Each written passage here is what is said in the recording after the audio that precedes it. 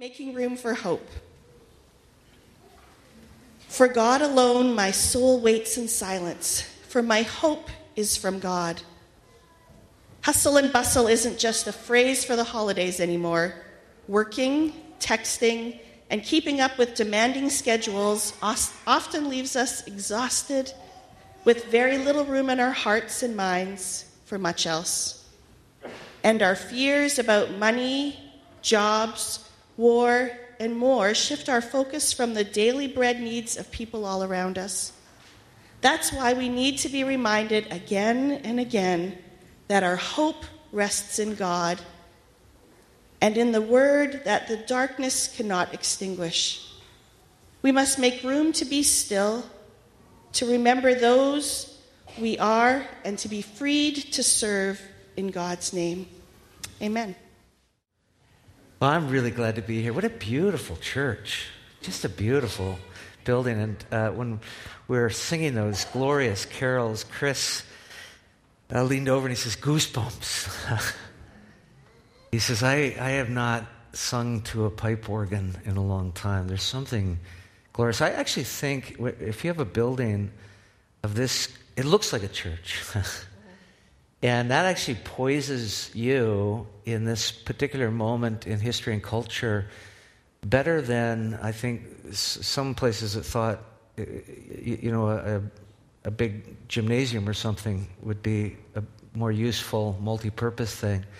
But there's a craving in the heart of people. I'm meeting with it all the time. They're starved for sacred space. They need some, forgive me, almost icons, some iconography, something that visually, in its design, in its artistry, depicts for them something of the kingdom among us. And bravo, kudos, this does it. So it's just been a joy to be here this weekend. I meet with a lot of different church leader groups. I love that. I should mention that I'm not currently pastoring. I'm actually teaching pastors at Ambrose University in Calgary. I did pastor for 24 years, and then I thought I'd like to mess with the minds and hearts of pastors. So that's what I'm doing now. But I love going around and meeting with leadership teams. And I have to say, broadly, leadership teams fall into two distinct categories. We end up talking about something about the church, something about worship, something about mission, something about evangelism, discipleship, etc. And there's a group of people that their response is yes, but. And then there's another set of leaders I get to meet with, and their response is, oh, yes. Your leaders are in that second category. It was just joyful to meet with first a larger group yesterday in the early afternoon, then later in the afternoon, the elders board. And there is a vision, a passion, an energy, an engagement, a wide embrace about what God is doing in your midst. So lucky you. I guess luck isn't really a Christian idea, but you know what I mean. Okay. Yes, I'm going to speak on hope, but I'm going to speak from a text that normally is not associated with Advent. But it's a story of the inbreaking of hope. And later I'll talk a little bit about the work I do with my friends at World Vision Canada. And I would say that why I signed up to be part of what World Vision is doing, both nationally and internationally, is because their ministry, if I had to distill it, is about the inbreaking of hope. I mean, when hope becomes visible, when hope becomes tangible, when you can actually taste it, when things are very bleak, very broken, it doesn't seem like there's any way through, and suddenly a voice, suddenly a presence, suddenly a light. And that's the original kind of Advent text. It's out of Isaiah 9. That's not the text I'm going to read, but it starts with there is darkness and gloom, and everybody had run out of hope. And into it breaks light, and into it breaks a voice saying, God is on the move. And that's the text I want to take you today. If you have a Bible and you want to turn to Acts 16, it's a story of Paul and Silas, and we know Luke is there because Luke writes the book of Acts, and we know he's actually along for the ride when he uses the we clause. And he does that in this passage. And we know from just the beginning of chapter 17, I'm going to read from 16, that there's other people, because he says Paul and his companions. So what I want you to do is this is a somewhat lengthy passage, and your mind might start to drift. I would ask you not to let it drift. And here's a little tip that helps me. Imagine you're one of the companions of Paul.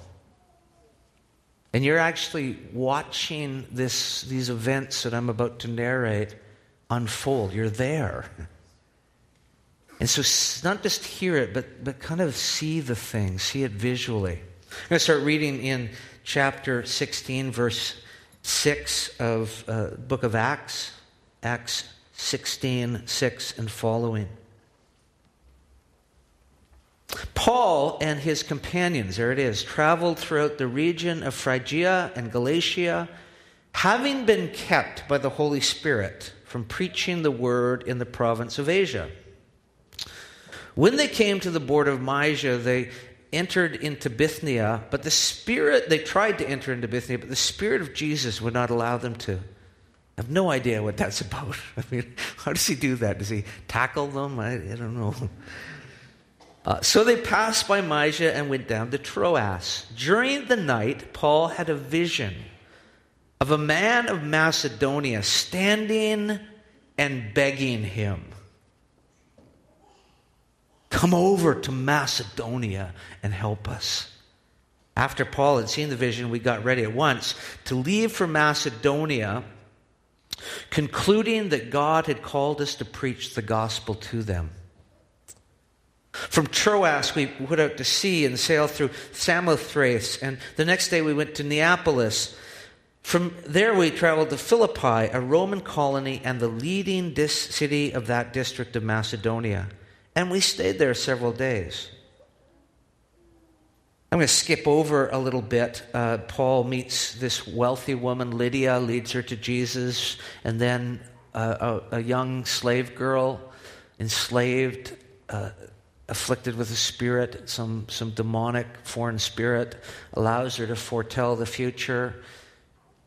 Her owners are making bags of money off of her, and she follows Paul and Silas around and declares, "These are men of the Most High God telling you the way to be saved." And Paul finally turns around one day and casts the demon out.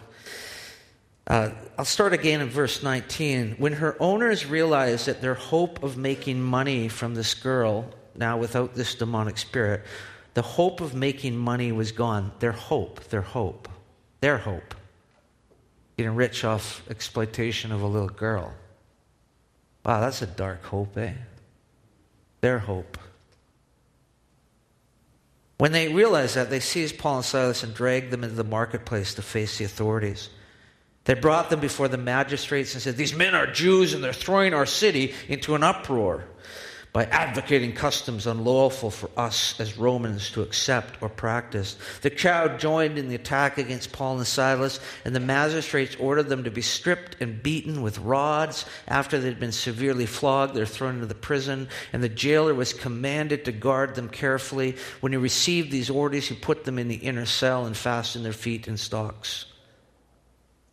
About midnight, Paul and Silas were praying and singing hymns to God, which is what you do after you've just been beaten, right?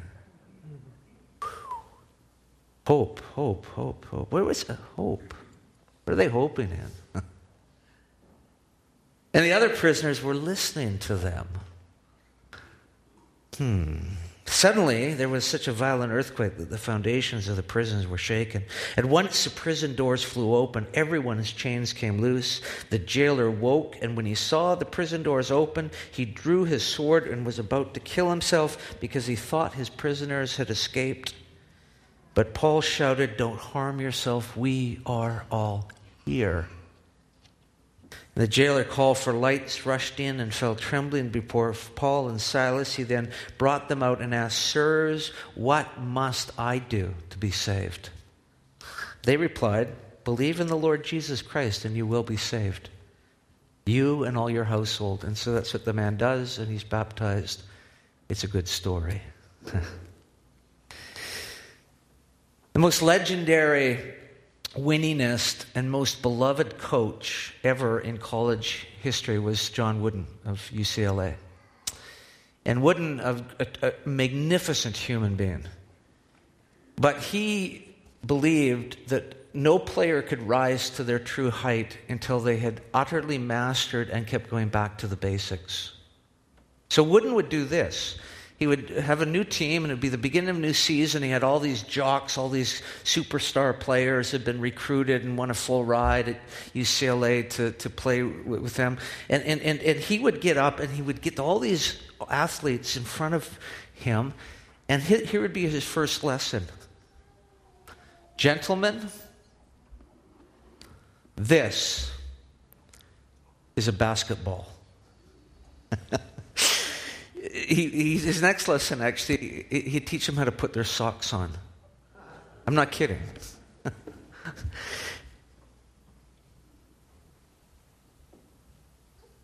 If the Apostle Paul were here today, or I think actually virtually in any church in North America, I think he would get up and he would say, "Men and women, people of God, this is the gospel." I think he'd want to call us back to some clarity about the basics of what the work of God in Jesus Christ through the church for the sake of humanity is. But what would he say? What would he hold up if he said, "Ladies and gentlemen, this is the gospel"? Well, in some ways we can hardly get anything more crisp, focused, simple than what Paul says to that Philippian jailer when he asks the question, "What must I do to be saved?" And in verse 31, Paul simply says, "Believe in the Lord Jesus Christ, and you shall be saved." I mean, that's so simple, even academics can get that. I mean, there's nobody excluded from embracing the simplicity and yet the breadth of that. Just believe in Jesus Christ and be saved. But here's the thing that I wonder. What did the jailer mean when he said, "How do I get saved?" How did he even know to ask that question? Because this is the first time Paul and the gospel has been introduced, come into that part of the world. And so this guy didn't grow up in Sunday school. It's not Christianese is what I'm saying. It's that sort of language that he grew up with, and now he's asking, what is the simple, do I have to sign something or do I have to give something? He's asking a bigger question, and I would suggest the question is this: whatever is the source of hope you guys have, how do I get in on that? I think he's intuitively glimpsing what Jesus said when he got up on that day in the synagogue as he's coming into the fullness of his ministry. He's come out of the desert, and his time there is being formed, ready for ministry. And his first outing is he goes into the local synagogue, and he's handed the text of Isaiah 62, and there's a bit of Isaiah 58 in there. And Jesus reads in Luke 4, and he says, "The Spirit of the Lord has anointed me to preach good news." Evangelion, gospel. And it is about hope. Subversive hope. Inbreaking hope. Turning the world on its head. It's about changing the hearts and the circumstances of people. And their circumstances. That's what the gospel is. So, sight to the blind, prisoner, the release of the captives, the release of the prisoners, the breaking of the oppression. He talks about, in the actually Isaiah text in Isaiah 62, the binding up of the brokenhearted. This is the gospel. Well, it turns out that indeed what we just read, and I partly narrated in the story in Philippians, or rather Acts, in Philippi, Acts 16, is the gospel in motion. When Paul says to this jailer who's asking, how do I get saved? How do I get in on this source of hope, this foundation of hope, this real hope that you have taken hold of, that makes you, what, sing? When you've just been beaten with rods and sticks and thrown in jail and clamped with manacles for doing a good deed in town, and you guys sing? What? The heck? Are you drinking? Are you smoking? What is this about? How do I get in? What's the hope? Because I was like those other guys, I think that jailer's saying. I put my hope in making a bunch of money off of exploiting people, or making a bunch of money off of hurting people, or just hope that somehow the political climate changes. And the hope is in all of these things, and I'm seeing that you're deriving your hope from something very different. How do I get it? How do I get saved in on that? What's happening in Philippi? That is the gospel in motion, this inbreaking of hope. Well, interestingly, let me just jump ahead for a second. The next town after Philippi that Paul and Silas and the gang go to is called Thessalonica. They pass through a couple of other towns, pick up pizza or something, and then they actually go to Thessalonica. That was a good joke. Thank you. You know what? I do these jokes all the time, and nobody gets them, and thank you so much. That was really good. Thank you. But in Thessalonica, and again, this is a part of the world that Paul and the gang have never been to. So he gets up into Thessalonica, and they're met at the door, basically, in the town. This is how they're met. The townsfolk all gather around, and they go, oh no, here are those men. These are those who turn the world upside down. Or in the NIV, cause trouble all over the world. But the King James is better on that score. These are those who turn the world upside down. Yeah, it's not a bad definition of the gospel, eh? Rick said this is an upside-down Christmas. All the consumerism, all the false hope, all the anxiety. I was listening in my hotel. I went into the breakfast room this morning. I'm listening to I was just sitting underneath the television, and all I could hear is this person talking about how to reduce your anxiety during the Christmas season. And it's like, don't text as much. It was just inane, to be honest. And I was understanding if I was just catching the thing in snippets, that the anxiety is all the rush, all the crush, all the activity, all the having to get more stuff.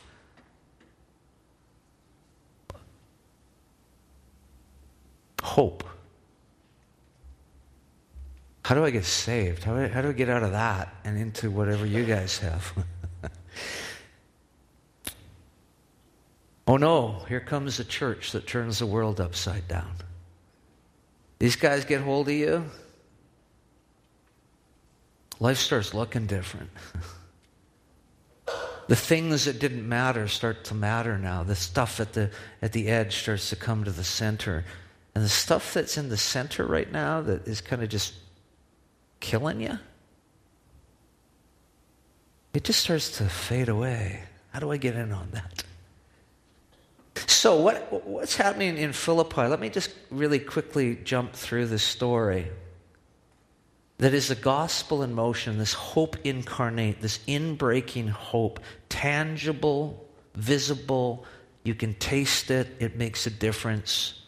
It actually changes people's circumstances.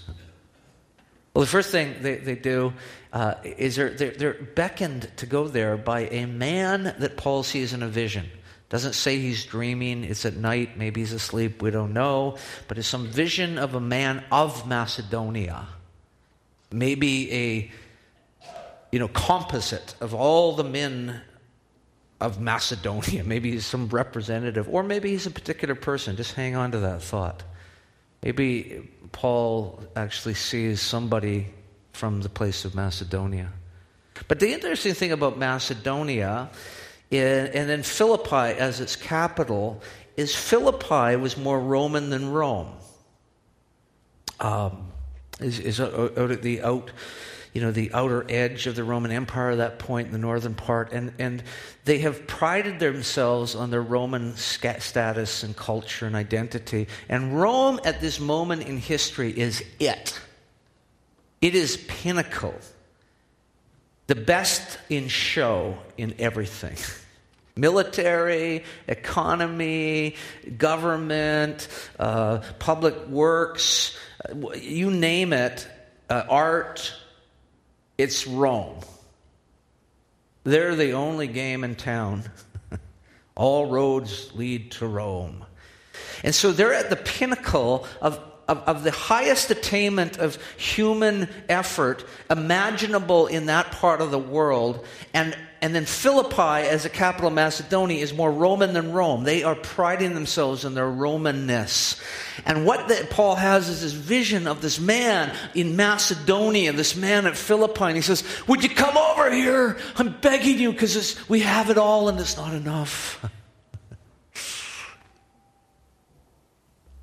We put our hope in this, and we put our hope in that, we put our hope in this, and it's nice. It's nice to have good schools. It's nice to have good medical facilities. It's great, but we put our hope in it. It's not enough. Get over here. So up they go, and then they just sort of go, concluding that they're going to preach the gospel, the inbreaking of hope. So they get there, and they just start wandering around, just kind of like looking, where are we going to go? No big strategy, except like God's on the move. And they go down to the river, and they meet this rich woman, Lydia, a dyer of purple cloth, code word for lots of money. And Paul just realized this woman's ready to open her heart to Jesus. Already believes in God, but she wants the fullness of the hope. So he shares the gospel. You know what the first thing Lydia, with all her money, does when she gets the inbreaking of hope? She wants to start giving her stuff away. If you consider me a believer, here's my Lexus, here's my summer home, here's my Learjet. Would you use that for the advancing of the gospel? Folks, let me just say it very clearly. When the gospel is really taking hold in your life, it's really the inbreaking of this radical hope of Jesus Christ and this displacing of false hope. And that's really happening. One of the clearest measures of it is you're just not doing this with money anymore and stuff. You're kind of living like this. Because if your hope is in the stuff, of course you have to do this, right? But if your hope is something else, here's my stuff, she says.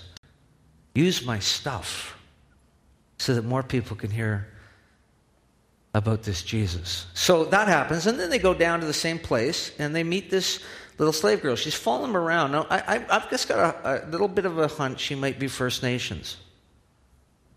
That's I'm making that up. Except that I've been working, walking alongside First Nations friends and communities now for 12 years, and I meet these little girls all the time that nobody seems to care.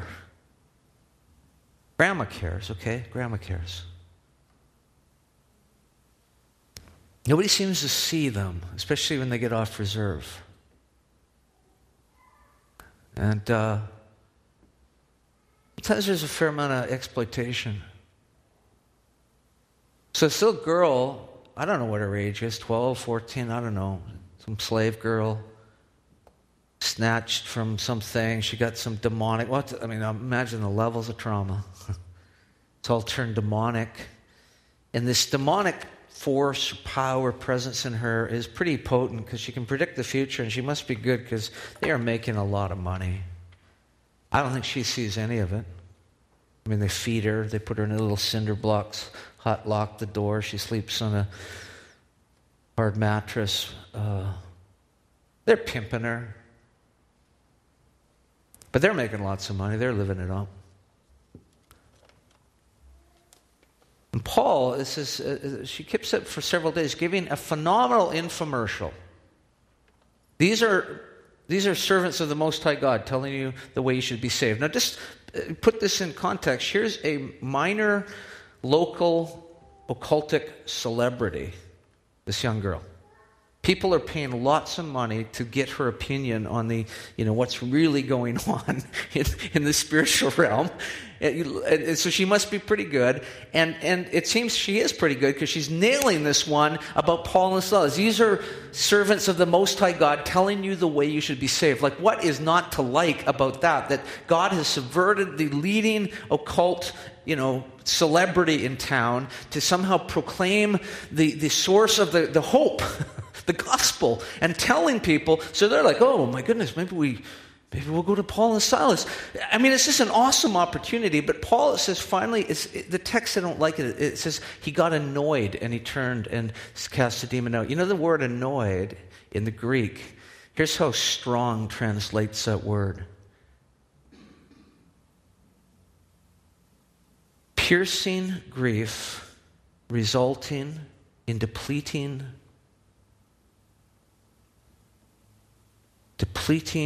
fatigue. Piercing grief resulting in depleting fatigue. Paul is heartbroken about the girl. Here's what the gospel is. Here's the inbreaking of hope of the gospel. It takes rich people and suddenly they got something bigger to live for than their riches, and it takes little girls that nobody sees and nobody cares about and other people just exploit. And it gets brokenhearted over them, and it deals with the source of their deep bondage. It sets them free. Well, that costly thing, because, then these guys who lost the source of their income, source of their hope, they're hoping to make a lot of money off of her. They raise a big stink, and then this Paul and Silas get beaten in the Roman way. That's pretty brutal. They get thrown into jail. And as I said, I don't know if you have occasional bad days. I can get pretty whiny. Am I lonely up here? Is there nobody with me here? Do you ever get whiny? Okay. And if you had said no, I would have gone and talked to your wife about it, because just sort of, what?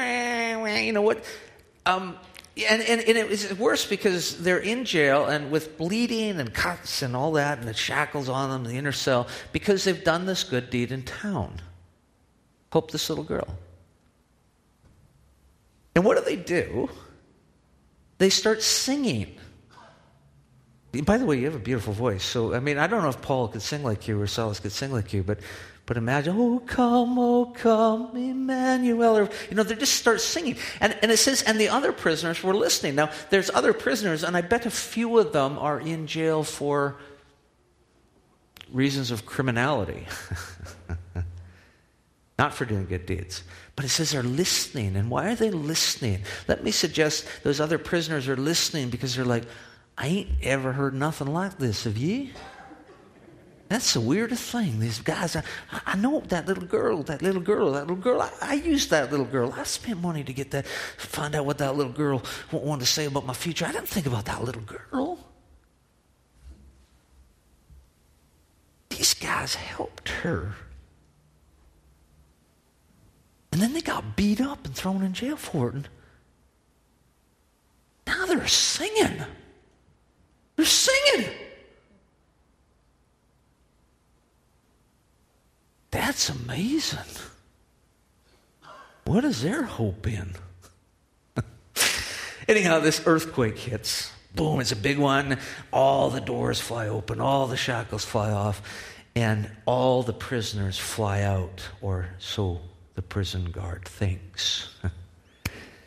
He's going to, save Caesar the expense of an investigation. He's just going to do the noble Roman thing and kill himself because it's his fault. Doesn't matter how the prisoners got away. And out of the gloom comes the voice of Paul. Paul, who's just suffered at the hands of the system, suffered at the hands of this man personally. Out of the gloom comes the voice of Paul, do not harm yourself. We are all here. I can see Paul and Silas not making the break for it.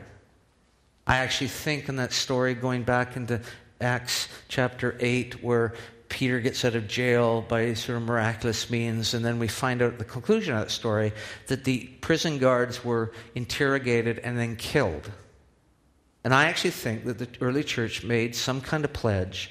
If you're ever in jail and you have an opportunity to get out, don't take it because they'll kill the guards, and we care about everybody. That's my own theory.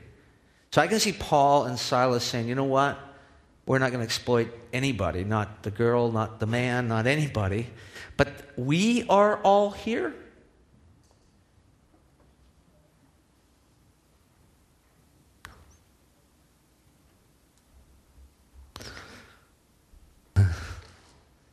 I don't know.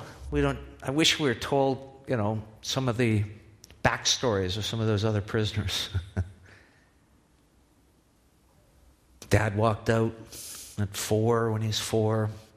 Mom had a series of guys coming through. Never had time. She got addicted to something. He was on the street when he was 12, trying to survive.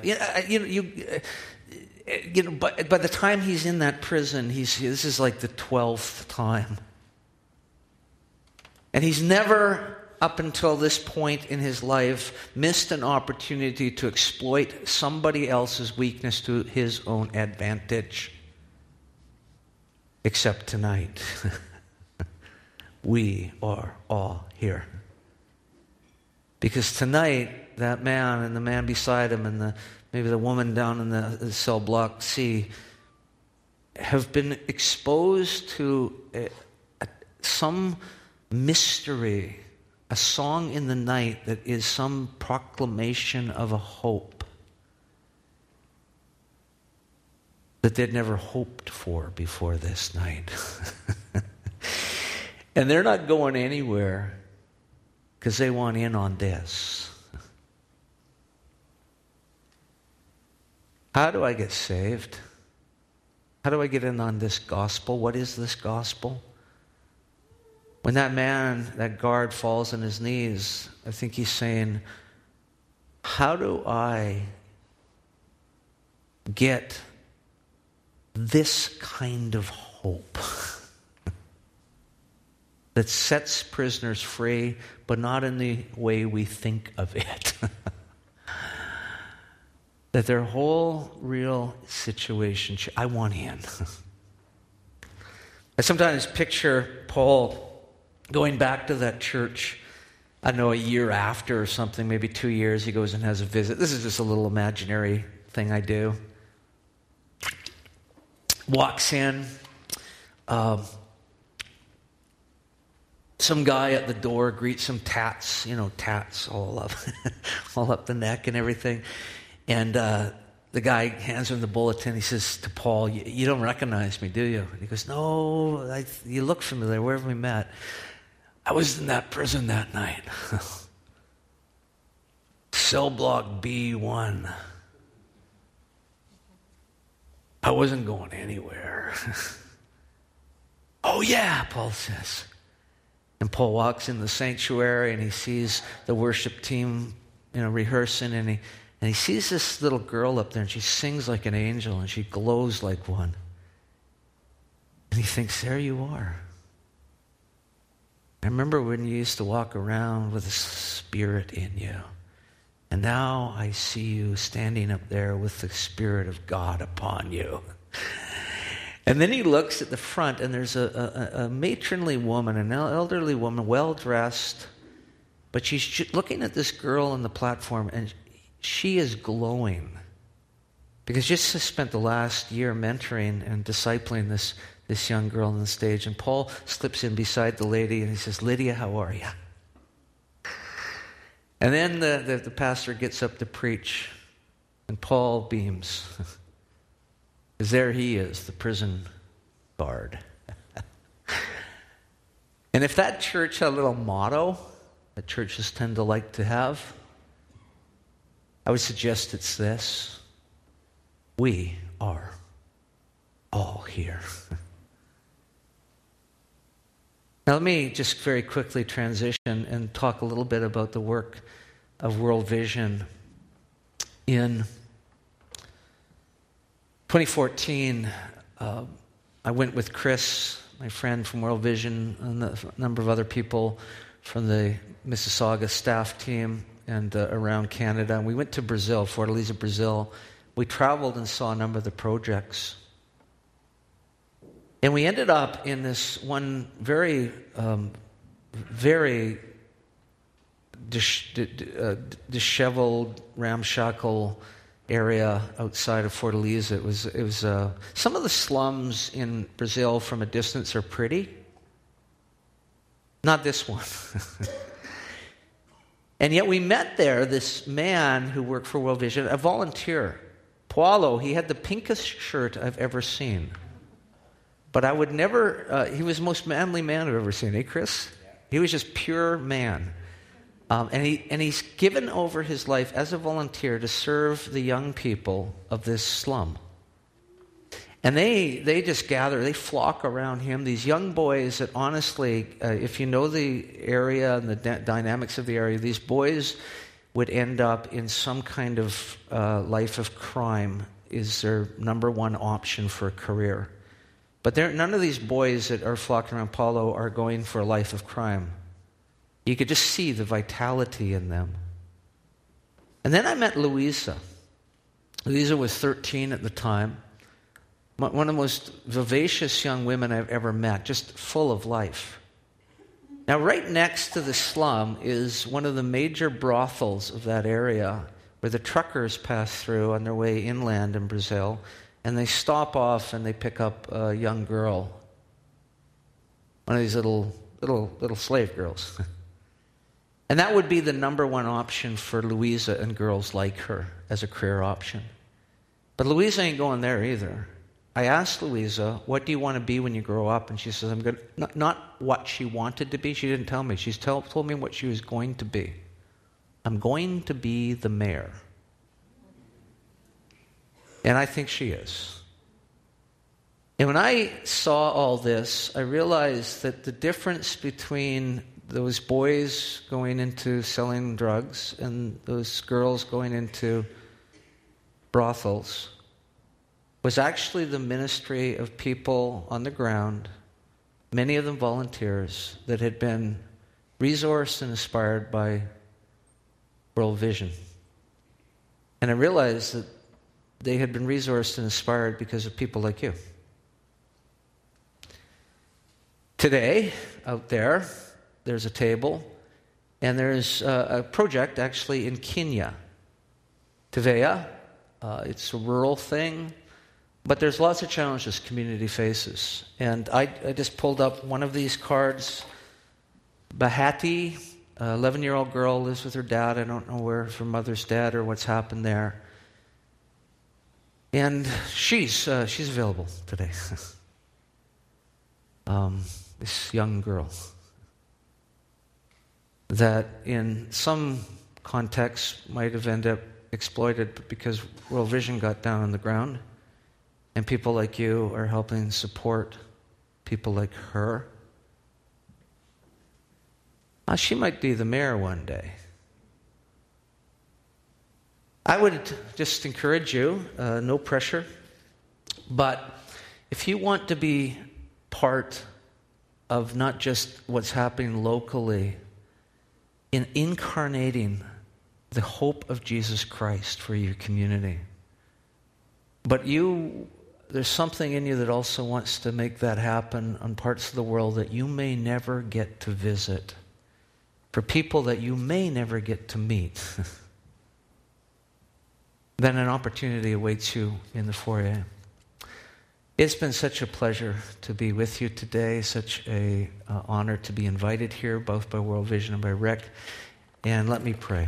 God, thank you for the incredible opportunity to preach the gospel of Jesus Christ, the good news, hope breaking in. Thank you for the opportunity that's very practical before us in this community, for all of these people to be that incarnation, that picture, that taste, the sound of the song in the night for people. Any one of us can do that if we are rooted in this hope ourselves. And thank you for the opportunity that we can also be that inbreaking of hope for people like Bahati and others, and the parts of the world that maybe we'll visit, maybe not. But for them, it's a real thing. And so, Father, on this day of Advent, when we celebrate this glorious news, Jesus has come to open the eyes of the blind, to lift the yoke of the oppressor off, to lead the prisoners out. Father, would you continually give us this hope afresh, that we might live this life and preach this gospel? We pray in your name. Amen. Thank you.